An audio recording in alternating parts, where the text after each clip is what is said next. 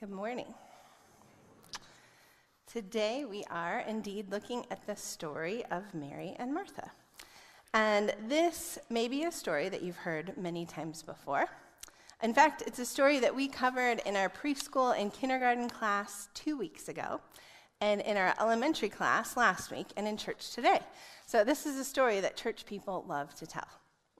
And there are a number of different ways that you can read this story. I wanted to start by showing you some different artistic renderings of this story. I loved looking through all these different images because I think each image offers its own interpretation of the story. So take a look and see what you notice. And we're going to start with what we had actually in our preschool and kindergarten class a couple weeks ago. You'll see that I'm going to show you 3 pictures from here. There's a definite progression. We have Martha sweeping, and then next, Martha angry. And then their next one, Martha appears to be okay with what's going on now.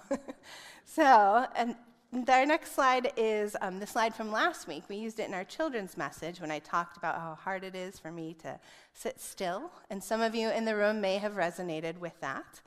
But our elementary kids are going through a timeline of the Bible in a year, and here's a look at their timeline image. It's a little hard to see, but Martha is in the doorway back there, and she's definitely glaring.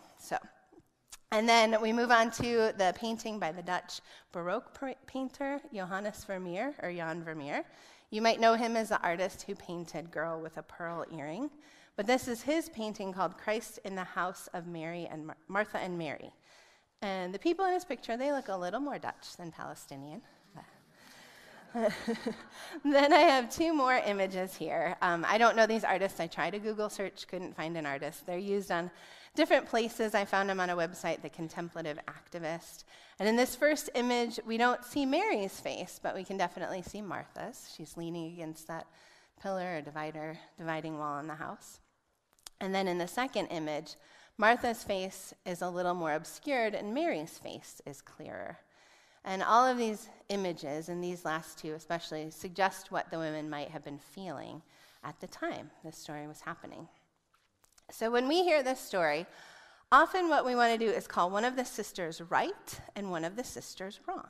Mary is right. She's sitting at the feet of Jesus, and Martha is wrong because she's not sitting with Jesus. She's busy and inattentive and consumed by her own work.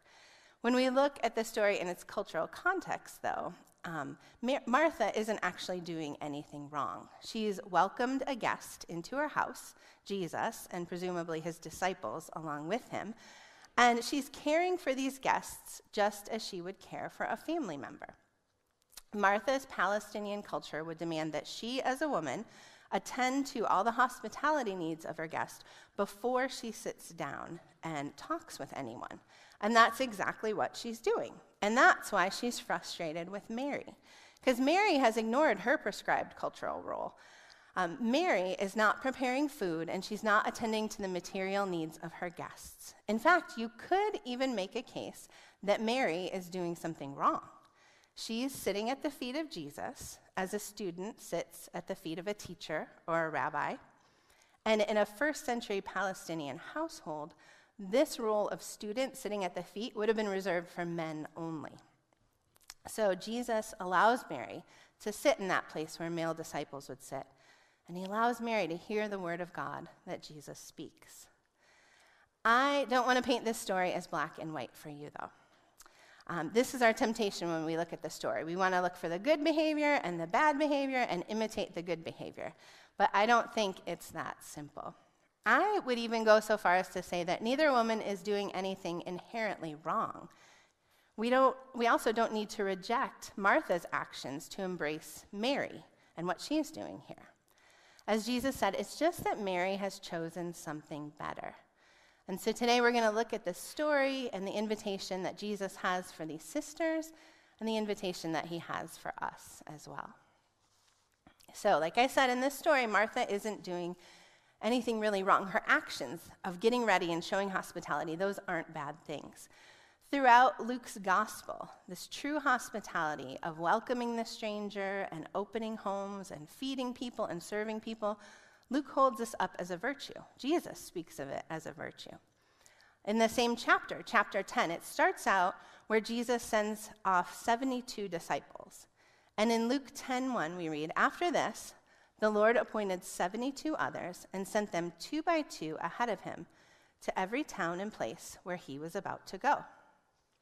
As Jesus sends these 72 out, he expects that they're going to receive the same type of hospitality that Martha offers in this passage. Jesus expects that other people are going to open their homes for his disciples, that they're going to provide food and drink and a place to stay. He tells his disciples, don't take anything with you, because Jesus is expectant that the hospitality that they receive will provide for each and every one of their needs. And then if we continue on in Luke 10, the passage that's right before this story of Mary and Martha is when Jesus tells the parable of the Good Samaritan. And in the Good Samaritan, we have the example of someone who served another man who was beaten and lying by the side of the road. He serves him, he attends to his wounds, he brings him somewhere, he pays for him to stay there. It's an example of service. And later in Luke 22, Jesus holds up the servant leader as an example. Jesus describes discipleship as serving other people. In Luke 22:24 through 27, we read that a dispute also arose among them as to which of them was considered to be greatest. Jesus said to them, "The king of the Gentiles lord it over them, and those who exercise authority over them call themselves benefactors. But you are not to be like that. Instead, the greatest among you should be like the youngest, and the one who rules like the one who serves. For who is greater, the one who is at the table or the one who serves? Is it not the one who is at the table? But I am among you as one who serves." Jesus uses the same language of one who serves to describe what Martha is doing in our passage today.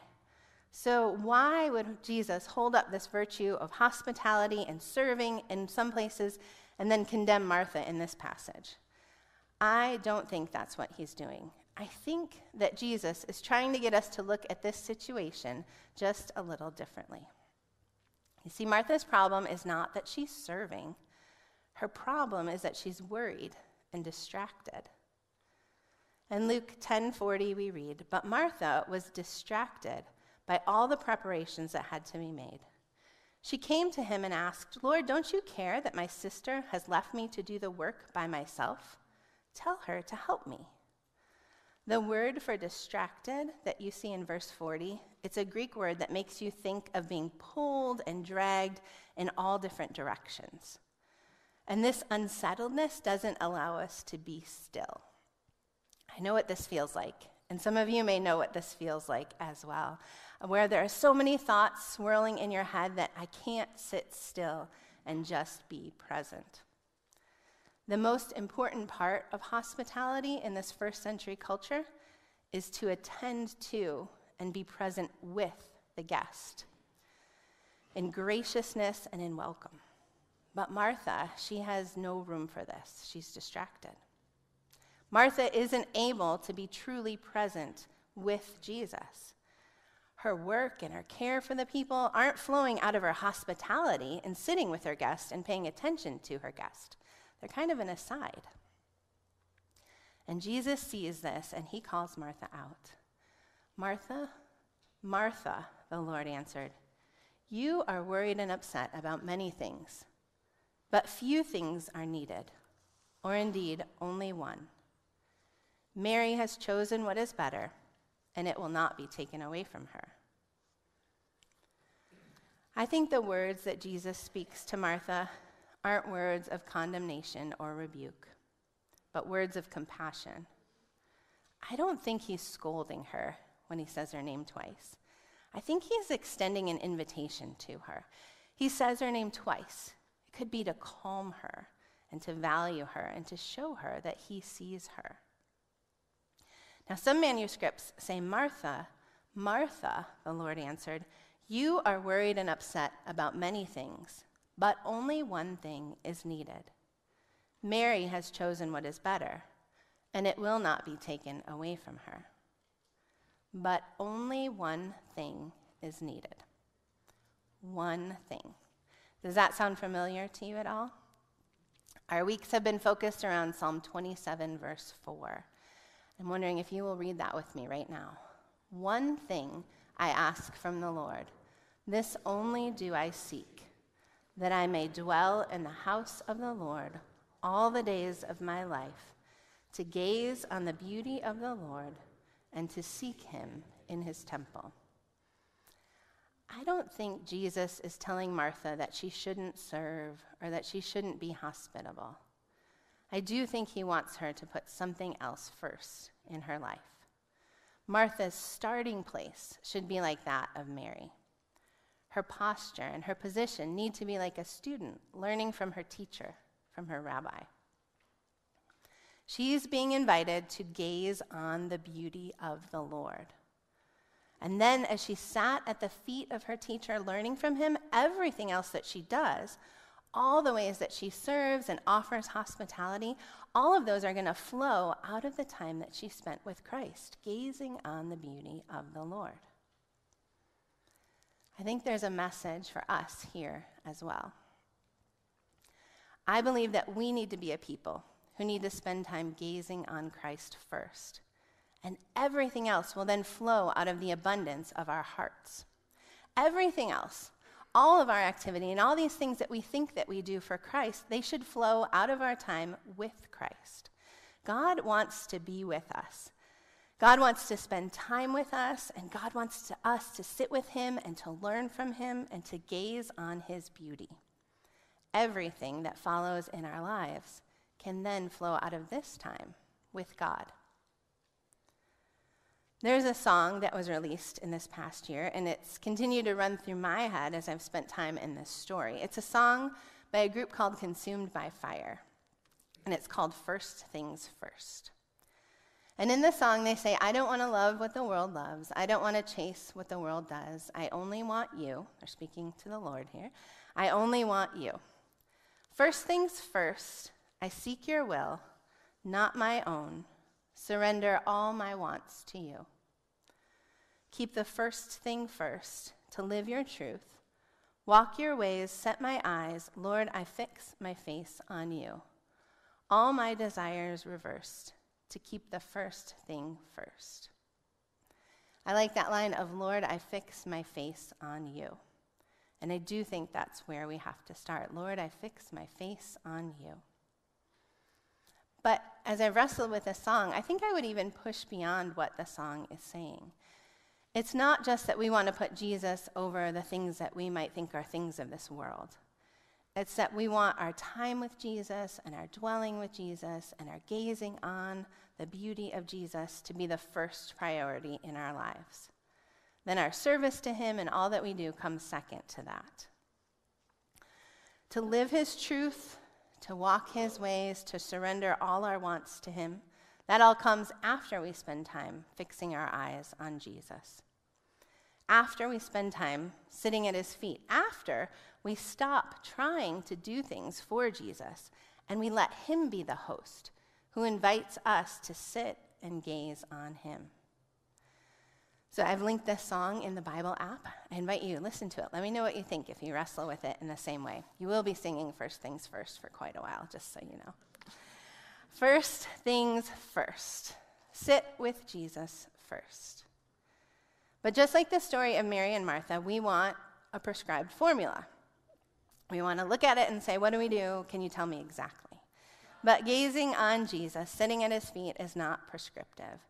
There's no formula for how long, how often, what methods, exactly how we can do this. I can share suggestions of how you might do this, and I'm going to do that today. But it's up to you to determine a rhythm in your life that creates the space and the time and the place for you to gaze on the beauty of the Lord, for you to sit at Jesus' feet. We see echoes of the Mary and Martha story in the story of the early church, whom Luke writes about in the book of Acts. Now, with Mary and Martha, we see a wrestling of what's more important, to attend to the needs of a guest or to sit in the presence of a guest. Now, their guest is the Lord. So we're looking at the question, what's more important, to attend to the ministry of the Lord or to sit in the presence of the Lord? And in Acts, I think the early church has discerned that it's more important to sit in the presence of the Lord. But there are needs in the community that need to be attended to. In Acts 6, 1 through 4, we read, "In those days when the number of disciples was increasing, the Hellenistic Jews among them complained against the Hebraic Jews because their widows were being overlooked in the daily distribution of food. So the 12 gathered all the disciples together and said, 'It would not be right for us to neglect the ministry of the word of God in order to wait on tables. Brothers and sisters, choose 7 men from among you who are known to be full of the Spirit and wisdom. We will turn this responsibility over to them, and we'll give our attention to prayer and the ministry of the word.'" Now, in our 21st century context, we might hear the phrase waiting on tables as less important, but I don't think that's what's happening here. The 12 choose men who are full of the Spirit and wisdom. The 12 choose men who have obviously spent time sitting in the teachings of Jesus, and it's out of this time sitting with Jesus that their important service to the widows is going to flow. And the 12 themselves are going to continue to sit in prayer with God and to sit in Jesus' teachings, and they're going to have their teaching flow out of this practice. It's not that one of the ministries was more important than the other. It's that they all begin by first being present with God. And then the ministry of service and the ministry of preaching the word are going to flow out of that time that they spend in God's presence. But how do you know when you're there? How do you know when you've sat with Jesus long enough? How do you know when you're at a place to get up and engage with the world around you? Like the tree and all the metaphors we've been using throughout this series, I think you have to look for the fruit in your own life. As you interact with others, are you more patient, more loving, more peaceful? Is there something in your life that's beyond your understanding of how you're handling it and walking through it? When you serve or teach or spend time with other people, are you finding that you're resentful and fearful and worried? Or are you finding that in these places the Spirit of God is present and moving and you're able to let go of any anger and worry and fear and shame? As you sit with Christ and then engage with the world around you, I think you'll know when you're in balance and when you're not. I think you'll see fruits in your own life. And this relationship with God is dynamic. It's always changing. What works in one season may look completely different than what works in another. What works for me as a mom of elementary kids doesn't work for young moms in our MOPS group. I know because I was there. And in the same way, what is working for you in your phase of life right now might not work for me. The important thing is that we all find a way to gaze on Jesus. We find a way to sit at his feet and look up at him and learn from him as our teacher. God is always going to be acting in this relationship, inviting us into deeper and deeper fellowship with him. We're now in the season of Lent. It began last Wednesday with Ash Wednesday. And in this season, we take time to remember that Jesus did walk on earth, that he experienced what we experience, that he suffered, and that he died. This is a season when we're preparing to celebrate the mystery of Easter. And Lent is a great time to start re-engaging with practices that maybe you started but you didn't continue, and that's okay. Like Stacy reminded us last week, with this whole series, we are reading through the Gospels. So maybe you started it and you didn't continue, or maybe you haven't started yet. That's okay. There are a number of ways that you can read through the Gospels during Lent. You can read at your own pace, and all of those are linked in the Bible app. There's so many different ways to read through the Gospels. Lent may also be a time when you begin a new practice. If you haven't already, you can sign up for our Lenten texts. And what we do is every Monday to Friday, you'll get a text that will give you like a meditation or a scripture, or it's just kind of a signal to pause and an invitation into how God is present in that day. So if you haven't already, I encourage you, go ahead and sign up for those. Now, there are other practices as well that will help us sit at the feet of Jesus and gaze on the Lord's beauty. So I'm going to invite you into a couple of those practices in just a short while. They're things you can do sitting at your seats. No one around you will know what you're thinking or feeling. I'm going to give you some time to participate in those practices just so you can see how how simple it can be to connect and to sit at the feet of Jesus. You can do it any time and any place. And the first tool I'm going to share with you is it's a breath prayer.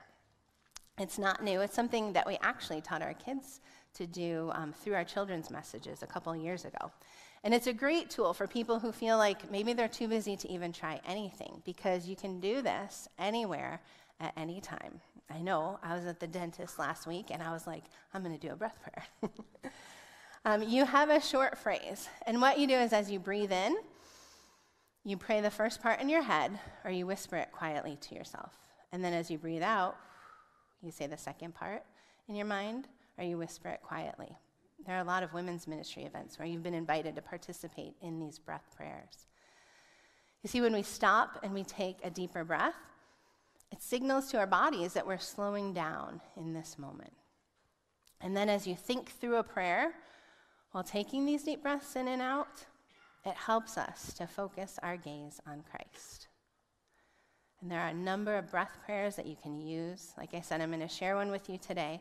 But in the Bible app, I've put a link to the breath prayers page on the soul training section of our website.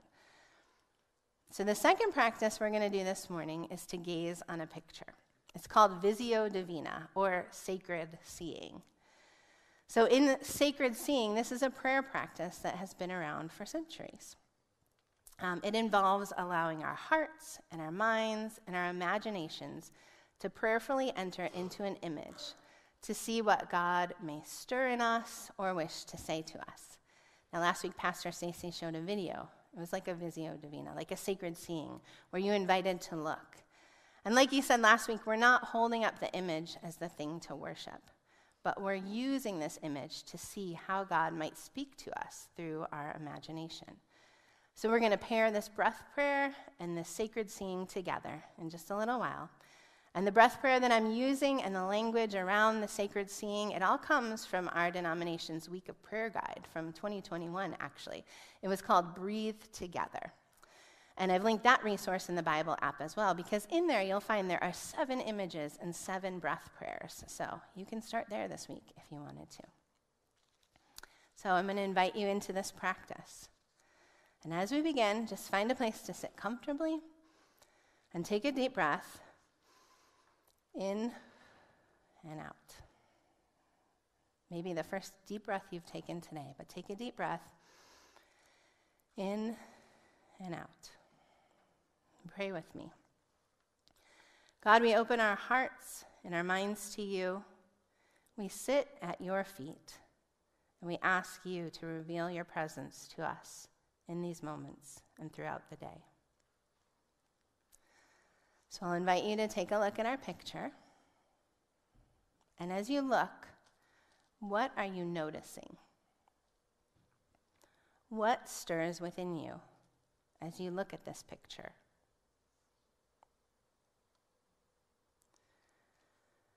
Look again and notice what part of that picture draws you in. What part of that picture repels you or turns you away?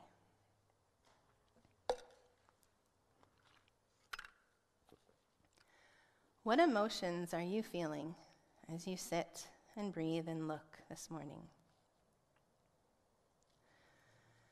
Is there an invitation or something that you wish to say to God?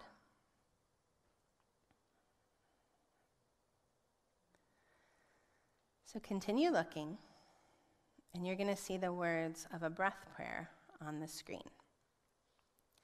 Later in their life, Jesus had another encounter with Martha and Mary after their brother Lazarus had died.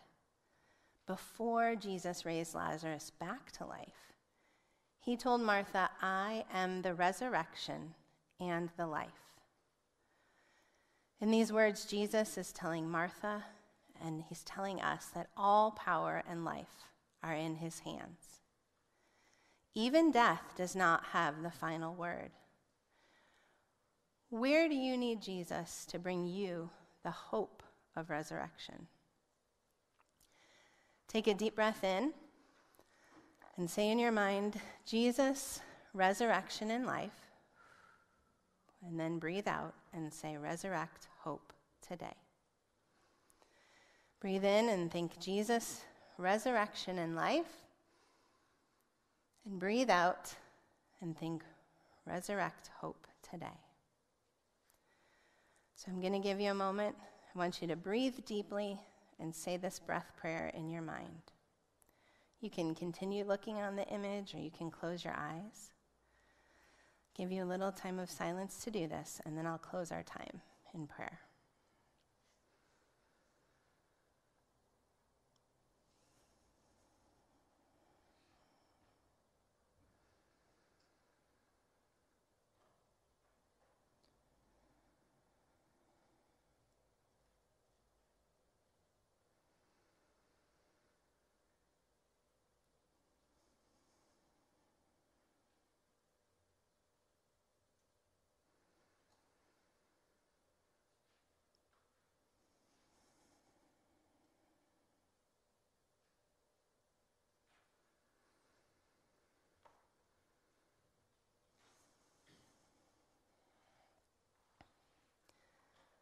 Lord God, we thank you for our time together with you this morning. For Lord God, we know that you are here present among us, and we know that as we desire to sit at your feet, you are right there, sitting with us, drawing us into deeper fellowship with you. Lord, we ask that you would help us find ways to gaze on your beauty this week. Lord, we ask that you would show us the fruit in our lives as we spend time with you and as everything flows out of that time with you. God, keep us in balance. May everything that we do and say flow so naturally and so beautifully out of the ways that you pour into us as we sit at your feet. We pray all these things in the name of Jesus, and all God's people said, amen.